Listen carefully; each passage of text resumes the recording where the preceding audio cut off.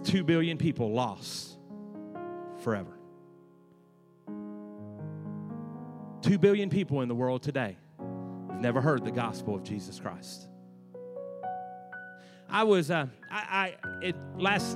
Pastor Travis asked me to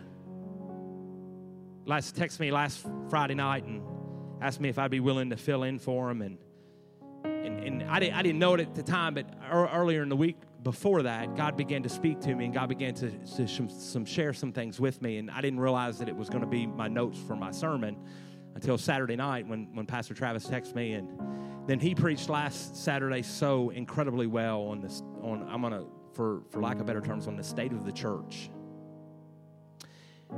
And I not that I'm piggybacking off of him, but I think we kind of tie in together with what I'm going to share this morning, and because I believe, this is my personal opinion, I believe that the church in the United States is at a very critical point.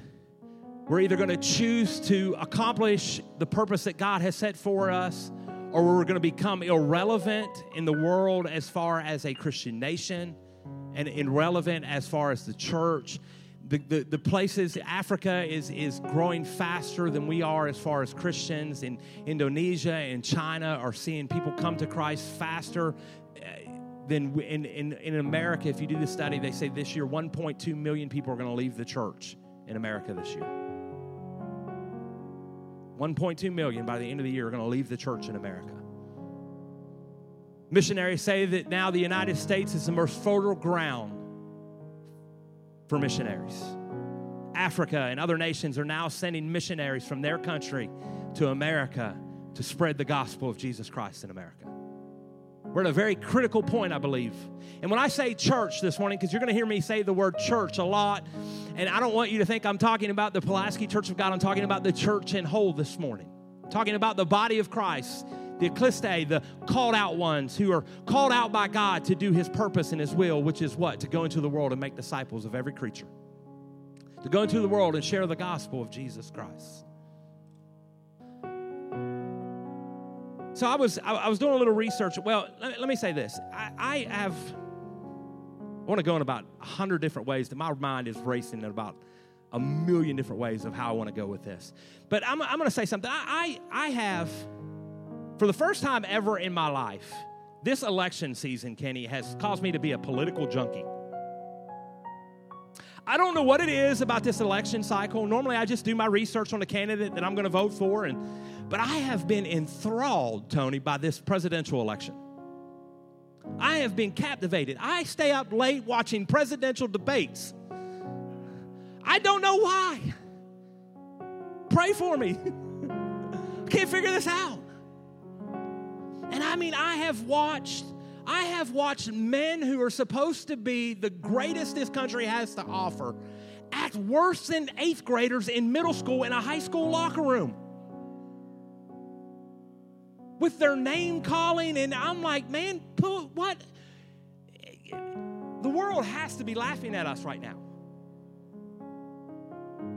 And I have been enthralled, but something has caught my attention. And listen to me, I'm not endorsing a political candidate up here by any means, shape, or form. And this is not a political message. It just helps me get into the point of where I'm going. But there's this one thing that keeps jumping out at me, Tony, that one of the political candidates has built his platform on, and it's this: we need to make America great again. We need to make America great again. And that's been rolling around in my mind, Gene. And I travel for work now. I'm gone a couple days a week, every so often. And I travel, anywhere from 3 hours away to 2 hours away. I'm through all kinds of back roads, going to Pikeville, Kentucky, and Hazard, Kentucky, and places I didn't know existed.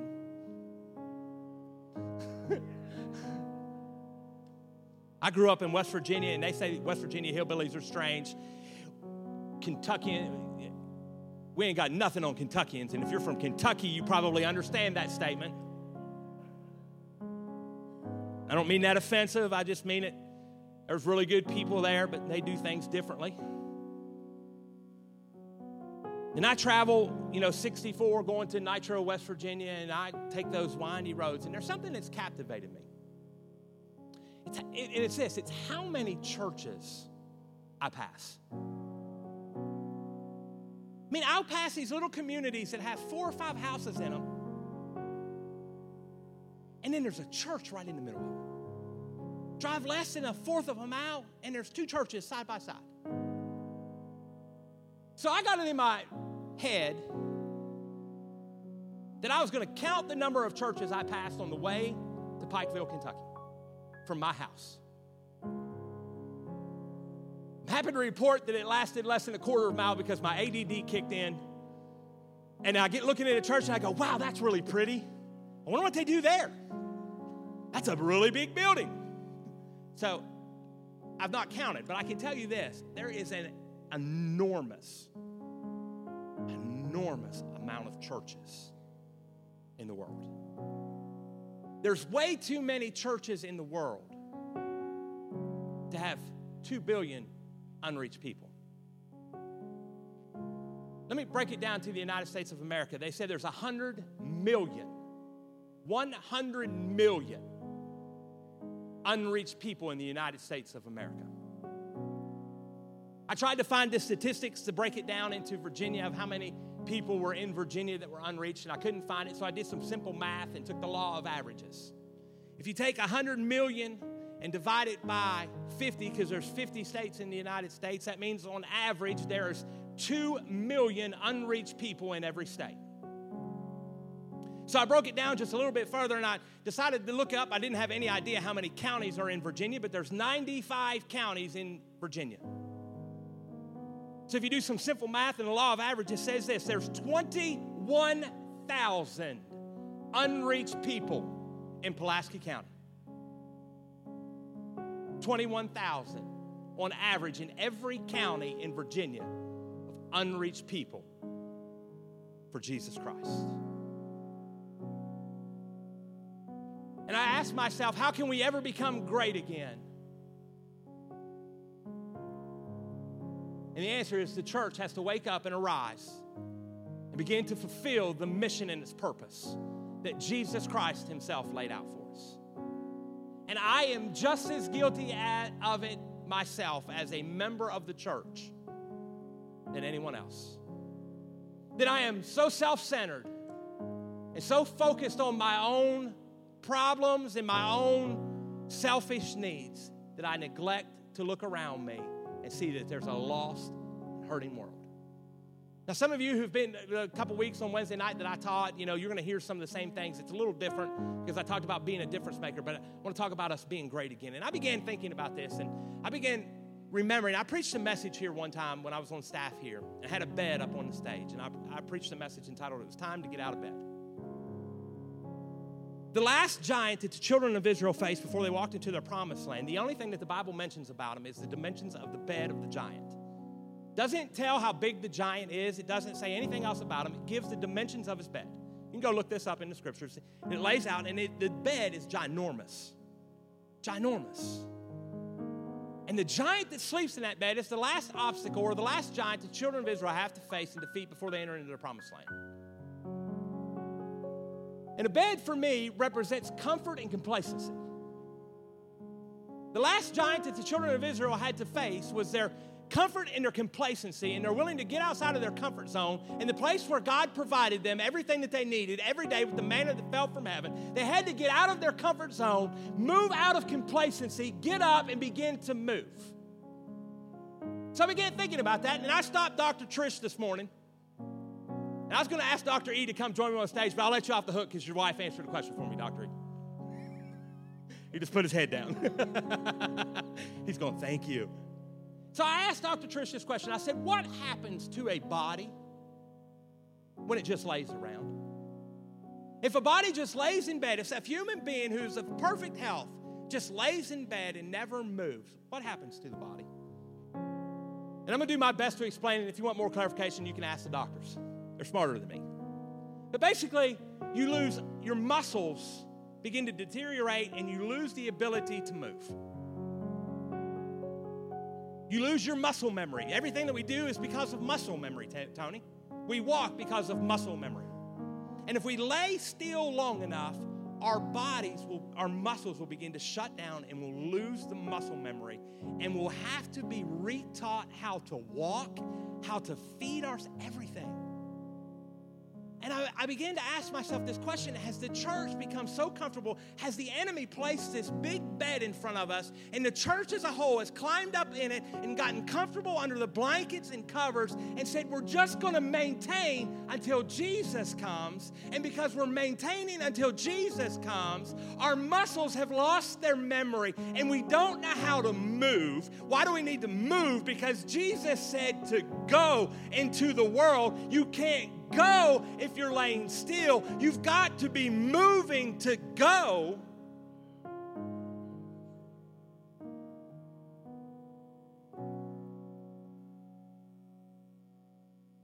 And the church needs to get back to the basics and begin to teach itself how to crawl and how to walk and how to feed itself so that it can become a healthy body again and become great and begin to impact our communities and the world around us, because there's way too many people left who've never heard the gospel of Jesus Christ.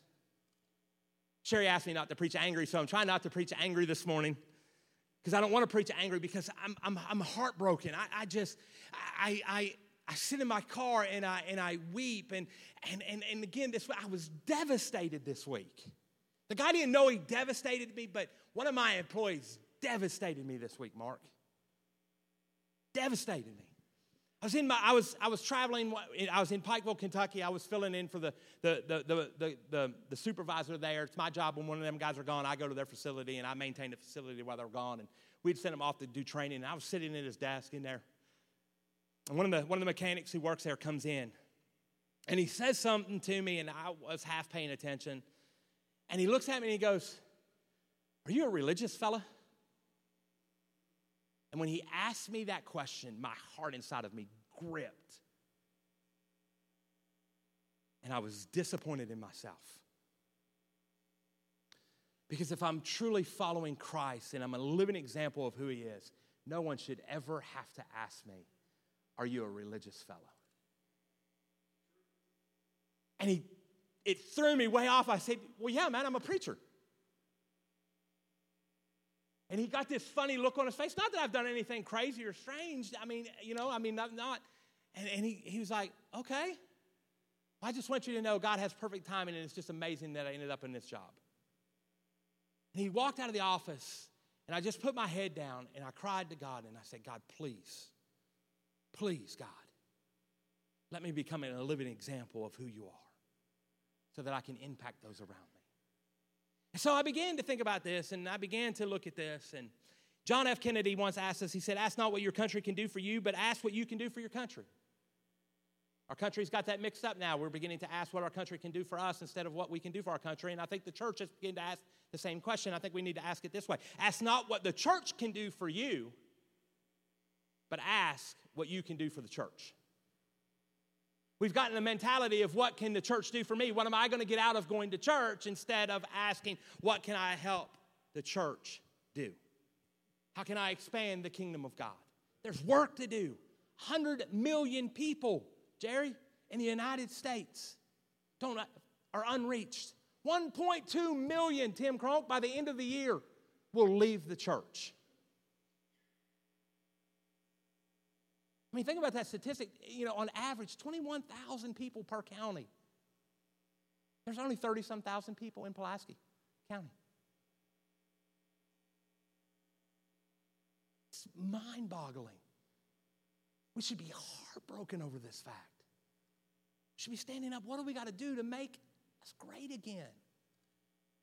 As I was thinking about that, 9 things quickly jumped out of me, and if you follow me on Facebook, I posted them. I posted 10, but I shortened it this morning for time. We'll only do 9. First thing that we're going to have to do if we want to become great again is we have to pray. We can't do anything until we really pray. And I don't mean just pray. I mean pray. John Wesley said, God does nothing except in response to believing prayer. God will not move on our behalf until we get serious and seek his face and listen for his voice and ask him to move. It's time, church, that we get back to praying. I'm going to knock on the Church of God for just a minute, and I can because I'm an ordained bishop. But every fall, and it's a running joke with most of us preachers, every fall in the Church of God, we do a prayer conference. Nobody prays. The Church of God, we have a prayer conference every fall in Virginia. You go to the prayer conference, no one prays. We just go and listen to someone preaching. It's time that we get on our knees and get in our prayer conferences, prayer closets. Seek God's face for the lost. There's nothing that moves God faster than someone praying for the lost, in my opinion. And your prayer closet works. I remember growing up in the Beckley Church of God. They didn't really have a teenage Sunday school class when we were going there. So me and my now wife that we were dating at that time, we used to go sit in the senior adult Sunday school class. It's awesome. They treated us so incredibly well. And took us in and prayed for us and mentored us. And there's an incredible lady there by the name of Lou Lively. And I'll never forget, I was really struggling. I was struggling to decide what I was going to do about college, if I was going to work. I'm telling a quick story here. And she said, if you really need God to move in your life, you need to get in your closet and you need to pray and seek his face. I said, okay, I can do that. So it's 18 years old. You know what? James, I went home. I cleared out the bottom of my closet. I got in my closet, and I cried out to God that I needed him to move. God, you're going to have to either magically give me $30,000 so I can continue my education, or you're going to have to open up a door for me to get a job, or, that I can go full-time, and me and Sherry will get married, and we'll begin our life together.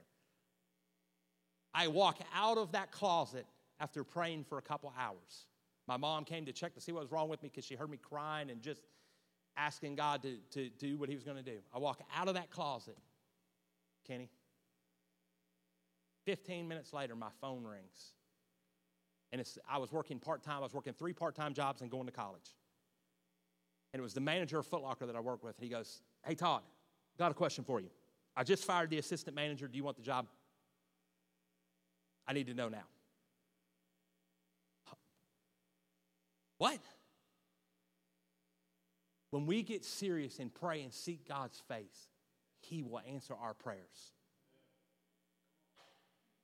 And so began my almost 20-year career in retail. James 5:16 says this, the prayer of a righteous person is powerful and effective. And we quote this all the time, Chronicles 7:14, if my people who are called by my name will humble themselves, pray, seek my face and turn from their wicked ways, then I will hear from heaven. I will forgive their sins and heal their land. If we want to become great again, it starts in an altar of prayer. Prayer. I can't remember how long the church in Brownsville prayed for a revival. I can't remember the exact number. But they stopped their Sunday night service and said, we're going to pray until God moves. And I remember the story, and we were gone a couple Sundays ago to go to Roanoke Valley Cathedral of Praise. Bishop Harry Miller, after 50 years of ministry, who gave me and Sherry our start in ministry, gave us our first position, retired from ministry at 50 years. Pulpit in there, I'll tell the story this way because I remember this one. The pulpit in there is a gift from the church in Korea. Is it Sunny Cho? Is that his name, Sunny Cho? Through whatever connections, Pastor Miller became friends with him and was invited to go to his church and preach. So the furniture in Cathedral of Praise is a gift from that church. But on there, if you ever notice it, the next time you're in that church, there's a little cross and it's a bell. It's a prayer bell. In Korea, they would gather a couple hours before church and begin to pray. Pastor Miller tells the story of walking into the church, getting ready to pray, and the place was covered with people praying and screaming and crying out to God so loud that they wouldn't even pay attention when someone came to start service. So they had this bell on the pulpit, and when service was ready to sing, they would take it and they would ring that bell to get the attention, to let them know that it was time to start service. And they gave him one of those bells to sit on the pulpit there. And my question is this: when is the last time that we've gotten to church, that we've prayed so hard and so loud that they had to pound the cymbals or beat on the keyboard, Tony, to get our attention that it was time to start service? And just in my opinion, if we want to become great again, we've got to begin to pray that way. And then after we pray and God begins to move in our lives, then the second thing that we need to do is pretty simple. We need to share the gospel. We have to share the gospel. Lewis Drummond, who's a pastor, evangelist, and a president or former president of the Southern Baptist Theological Seminary, said this. He says, evangelism, or sharing the gospel, is an important task and a vital role for the believer to fill.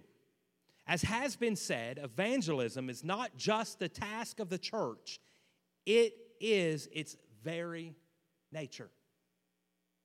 The whole purpose of the church is to take the gospel, the good news of Jesus Christ, to a world that's lost and dying and broken and hurt. Charles Spurgeon said it this way. He said, if sinners will be damned, at least let them leap to hell over our bodies.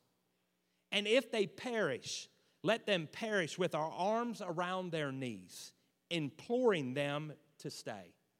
If hell must be filled, at least let it be filled with the teeth of our exertions. And let no one go there unwarned and unprayed for.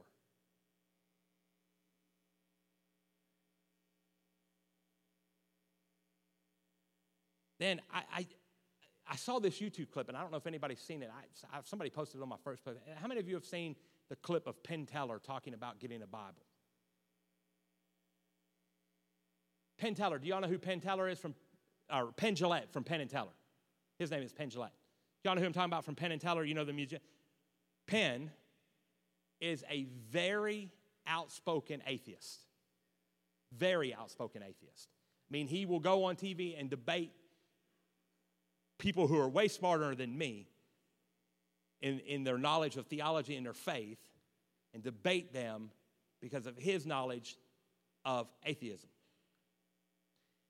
You can go find this clip, and I jotted down paraphrasing what he said, but they finished their show, he says, and he comes out and they do autographs and sign stuff, and he said there was a man standing over on the side who had some of the props from the show, because evidently he was in the show and they gave him the props, and he was standing there and he waited till everyone was done, Penn said. And he said he come over to him and he handed him a little Gideon Bible. He said, I want you to have this. And talked about how much he liked the show and this other stuff. And Penn is, at this point, he tells the story, and then he gives his response to this man giving him his Bible. And I'm paraphrasing. You can go watch the video on YouTube. Just search Penn Jillette gets a Bible. It said, and he said, if you believe there is a heaven and hell and people could be going to hell or not getting eternal life, and you think it's not worth telling them because it would be socially awkward, how much do you hate someone to believe in eternal life and not share it with them? An atheist asks that question. How much do you hate someone that if you truly believe in eternal life and Jesus Christ, how much do we hate people not to share that with them? And he goes on to say, he says this, he says, if you were standing in the middle of the road and there was a truck barreling down at you, and you ignored my warnings to get out of the road, he said, at a certain point, I will tackle you. He said, how much more important is you sharing eternal life? And when I watched it, I said, man, An atheist has this more figured out than I do. We've got to share the gospel of Jesus. Mark 16:15, he said, he, Jesus, said to them, go into the world and preach the gospel to all creation. Romans 1:16 says this, I am not ashamed of the gospel of Jesus, because it's the power of God that brings salvation to everyone. It's not a beautiful church building. It's not nice, good music that sounds great. It's not padded pews. I wish I had some padded shoes. You know, normally I'm more animated than what I am today. A couple weeks ago, I hurt my leg. It's an excruciating pain. And so I'm not moving because every time I move, it hurts worse. So that's kind of why I'm stationary. And so just because I'm telling you, this is inside of me now. God has messed with me over months of we've got to get back to the basics. We've got to begin to share the gospel. If we truly want Jesus to come, then we need to be proactive and get busy sharing the gospel of Jesus Christ and making an impact, because, listen, he's not, as Pastor Travis said, Jesus Christ is not coming back for a weak and anemic church. He's not coming back for a sloppy, messy bride. He's coming back for a bride that is put together, has things in order, who's doing what he asked them to do.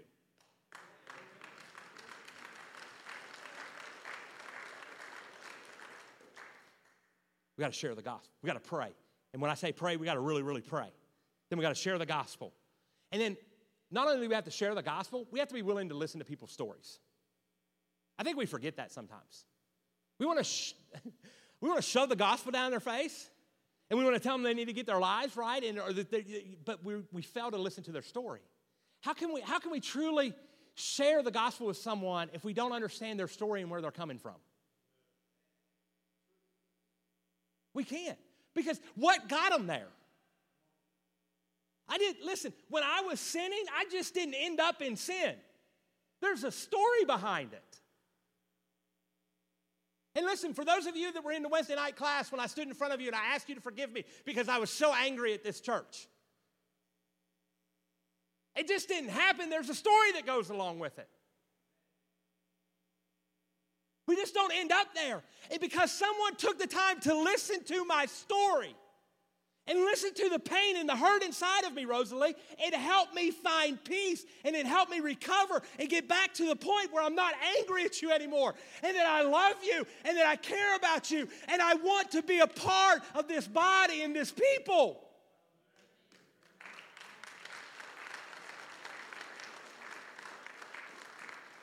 We got to take the time to listen to people and hear their hurt and their pain. And then tell them, hey, I can't fix your pain. This is what the person told me. He said, I can't fix your pain. He said, I can't fix the hurt. I can't make your scars go away. But Todd, you know the one who can. Let it go and let him take care of it. And when I did that, it melted away.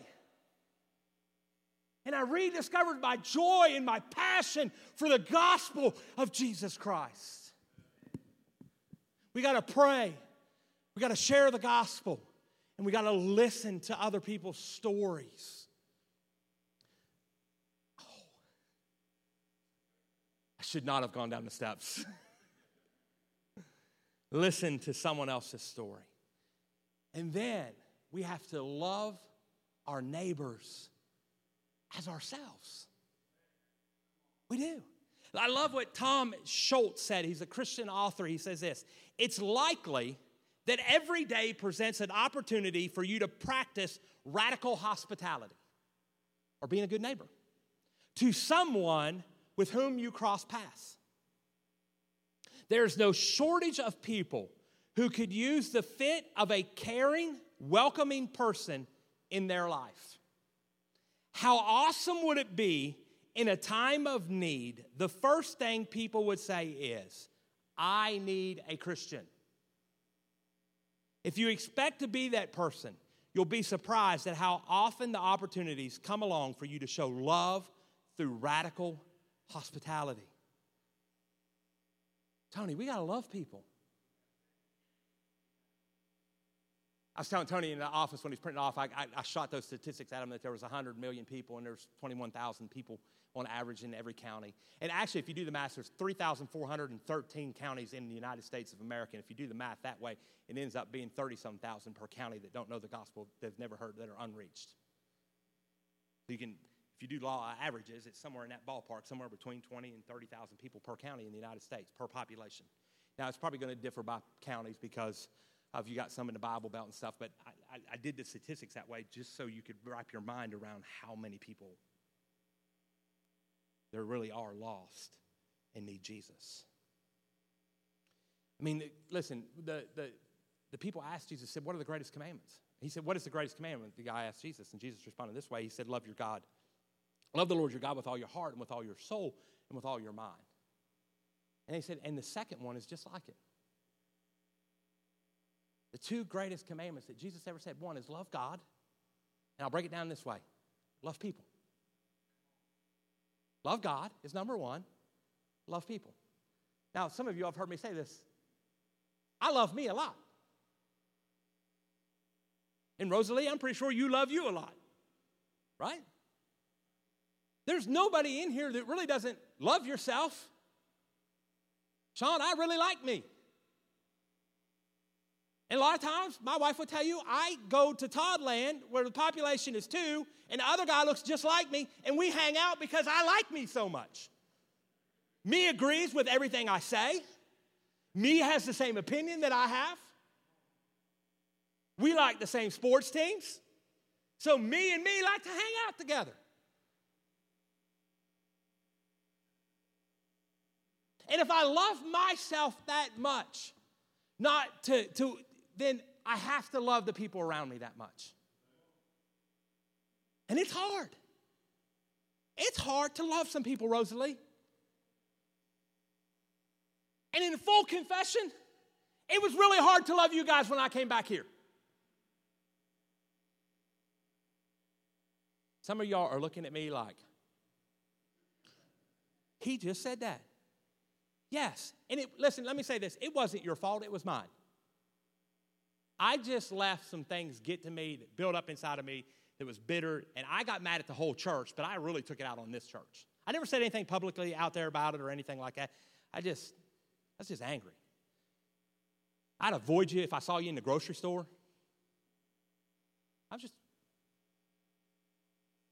But we can't love people if we don't love God. And if we love God, we got to love people. And now, if I see you in a grocery store or restaurant, I'll talk to you. I like you. I love you. But that was my problem, not your problem. And when we have a hard time loving people, it's not their problem, it's my problem. One, they're not bothered by the fact that you don't love them. Or you have a hard time loving them. It bothers you. We've got to get back to the point that we're loving people. I mean, it's simple. Love God, it's such a simple statement. Love God, love people. But it is one of the hardest things in the world to do. Kenny, it is so hard to love someone who talks about you, who will slap you in the face, stick knives in your back, and just drag your integrity and your reputation through the mud. It's hard to love that person. But Jesus did. Jesus loved me when I questioned his integrity and drug him through the mud. Jesus loved me when I nailed his hands to the cross. And if I love God the way I say I love God, then I've got to love people the way he loves them. You know, that song says, give me your eyes so I can see. Give me your eyes, God, so I can see people the way you see people. So we've got to pray. We've got to share the gospel. We've got to listen to someone else's story. We've got to love our neighbors as ourselves. Listen what Galatians 5:13 through 14 says. You, my brothers and sisters, we are called to be free. But don't not use your freedom to indulge the flesh. Serve one another humbly in love, for the entire law is fulfilled in keeping this one command: love your neighbor as yourself. We were given freedom from our bondage, not to be able to go do what we want to do, but we were given freedom from our bondage so that we can love people and set them free. Because we don't hate people to the cross. We love them to the cross where they can find freedom. Amen? Amen. So we love our neighbors as ourselves, and then we serve others instead of wanting to be served. We have a me mentality. We have a me mentality. What am I getting out of it? I mean, how many times have you asked yourself this question? I wonder if I'm going to get anything out of church this morning. I've asked myself that question. I don't even know if I should go. I'm not really going to get anything out of the message today. I'll just stay home. Because it's me. It's about me. It's about what I want. We have the London Tipton mentality from Zach and Cody. It's all about me. Yay, me. When it shouldn't be about us. The pastor preached a very powerful message here. I wasn't here for it, but I've heard the message that we need to trade our titles for towels.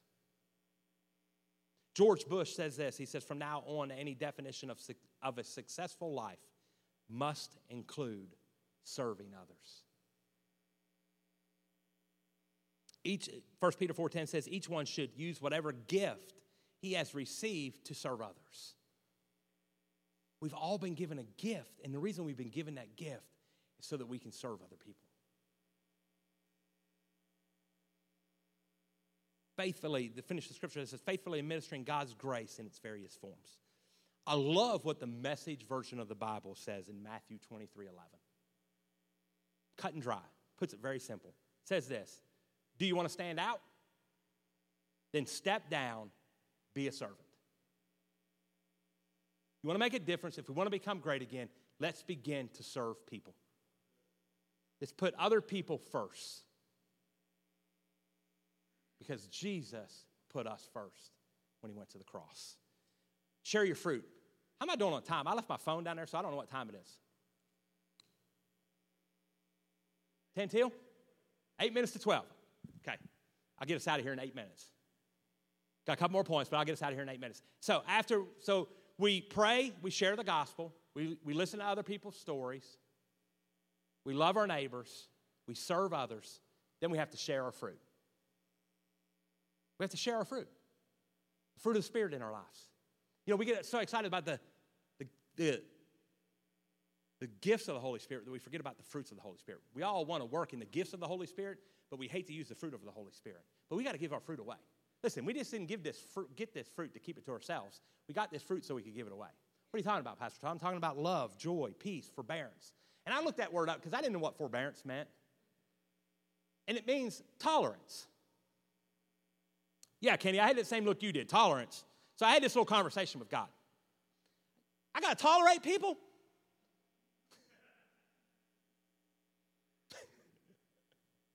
But then it went one step further. I mean, because then I hear tolerance and I go, I got to tolerate sin? And I heard the Holy Spirit say, no. Now you don't have to tolerate sin, but you got to tolerate the fact that people are going to mess up. I said, what? He said, yeah. He said, how do you think I felt about Peter? And he's a perfect example of Jesus being tolerant with somebody. Dude had it all messed up. He'd have it right 50% of the time, and then he'd have it messed up 50% of the time. And you know what? There's people in our lives who are going to have it right 50% of the time, and they're going to have it messed up 50% of the time. Just like I have it right 50% of the time, and I got it wrong 50% of the time. And we have to be tolerant with them and let them know that we still love them in the good times and in the bad times. Because if Jesus wasn't tolerant of Peter, then how in the world could he ever build his church on him? So we got to share our fruit: love, joy, forbearance, kindness, goodness, faithfulness, gentleness. Show self-control, have self-control, restraint. When we want to jump down someone's throat for their political ideology, we've got to show self-restraint. we got to give our fruit away. We can't be like the world. We got to give our fruit away. Then we have to be moved with compassion.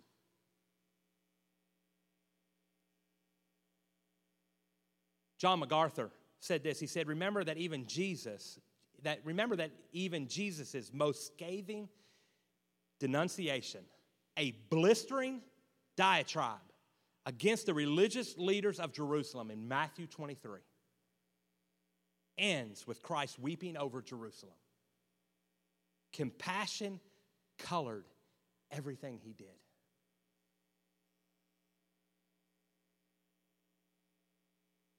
You have to have compassion for people, even when they're messed up and they're living in sin and messed up sin. We've got to have compassion for them. Hearts have to break. Love people, Tony. Compassionate. And we can't just have compassion in this room. I mean, we have to have compassion outside of this room. My question is this: have we become like the Pharisee and the Sadducee who walked past the man in the ditch who was beaten? Or are we compassionate like the Good Samaritan? We patch up his wounds. We carry him to a place where he can find healing. We've got to have compassion. And then something that goes right along with compassion is we've got to do good. It's one thing to be compassionate because the Bible says that Jesus was moved with compassion. And then he did something about it. He healed people. And then the Bible says that everywhere Jesus went, he did good. And if we're truly followers of Christ, everywhere we go, we should be doing good. John Wesley says this: employ whatever God has entrusted you with in doing good, all possible good, in every possible kind and degree. We have to do good, Gene, wherever we go. Listen, the world has enough people who are doing evil things.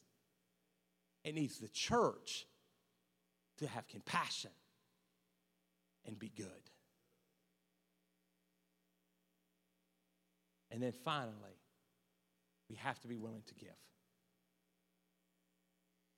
Honey, you can come play. I'm finishing up. We have to give. Again, we can't always be on the receiving end. And I began thinking about this, and when we hear the word give, we immediately go to money. And it goes way beyond that. We have to give of our time, our talent, and our treasure. There's three components to that. We have to give inside of the church. Listen, there's people who are sitting in this church, in this physical church this morning, who are gifted, who aren't using their gifts inside of the church to make a difference. And not only do we have to use there's gifted people in here who are gifted teachers, who are gifted at administration, who are just gifted in all kinds of ways.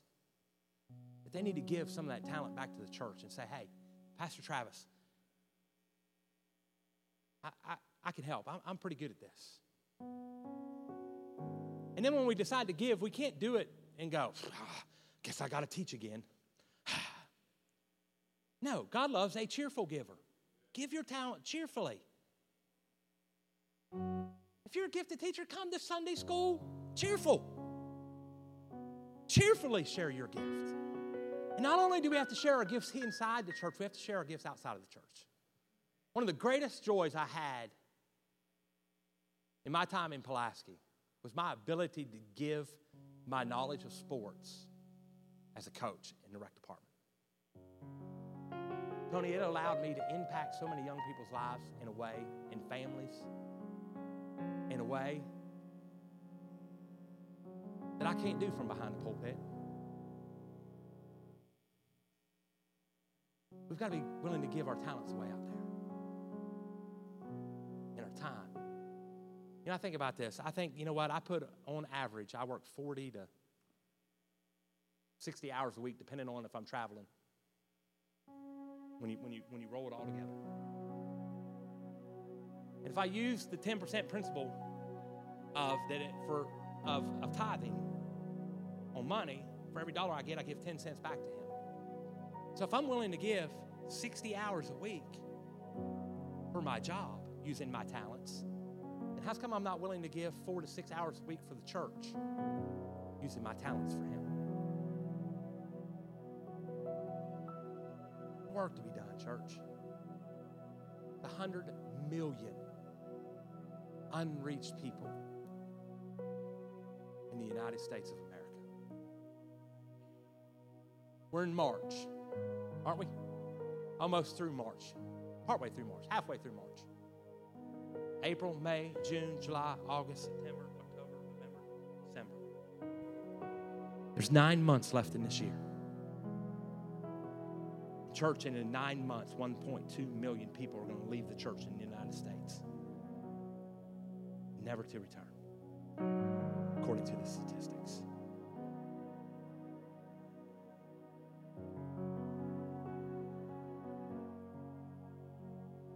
We want to be a great church. A great church isn't laying in bed in comfortable surroundings, being complacent.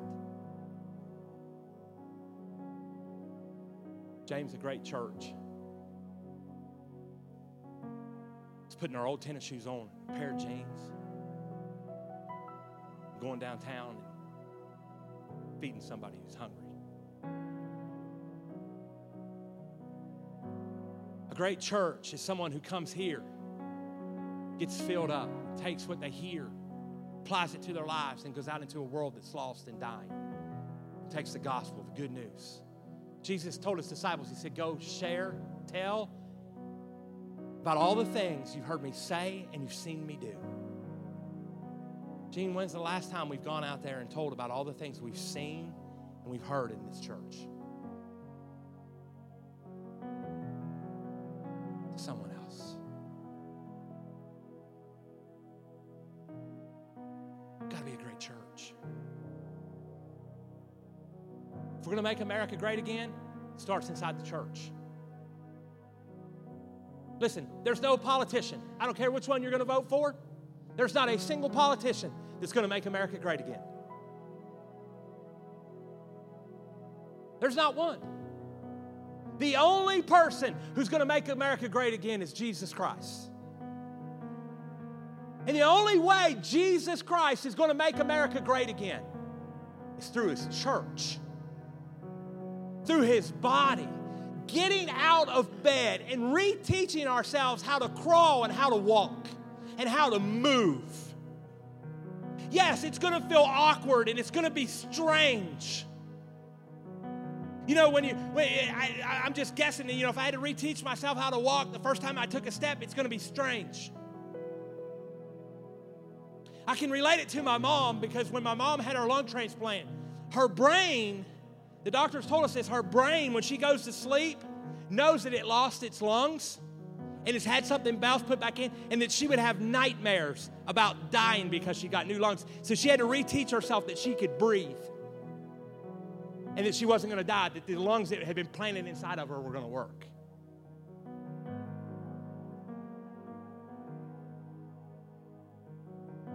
The human body is incredible, but more incredible than that is the body of Christ when it comes together. When it comes together and says, we're going to fulfill our purpose. And we're going to begin to move. And yeah, they might be slow, sluggish steps to start with. And there might be some awkward conversations to start with. But it's like anything else, the more we do it, the more we move, the more we share the gospel of Jesus Christ, the more comfortable we'll become and more natural we'll become. And we'll just begin to see the opportunities that are all around us to be Christ to a world that's lost and dying.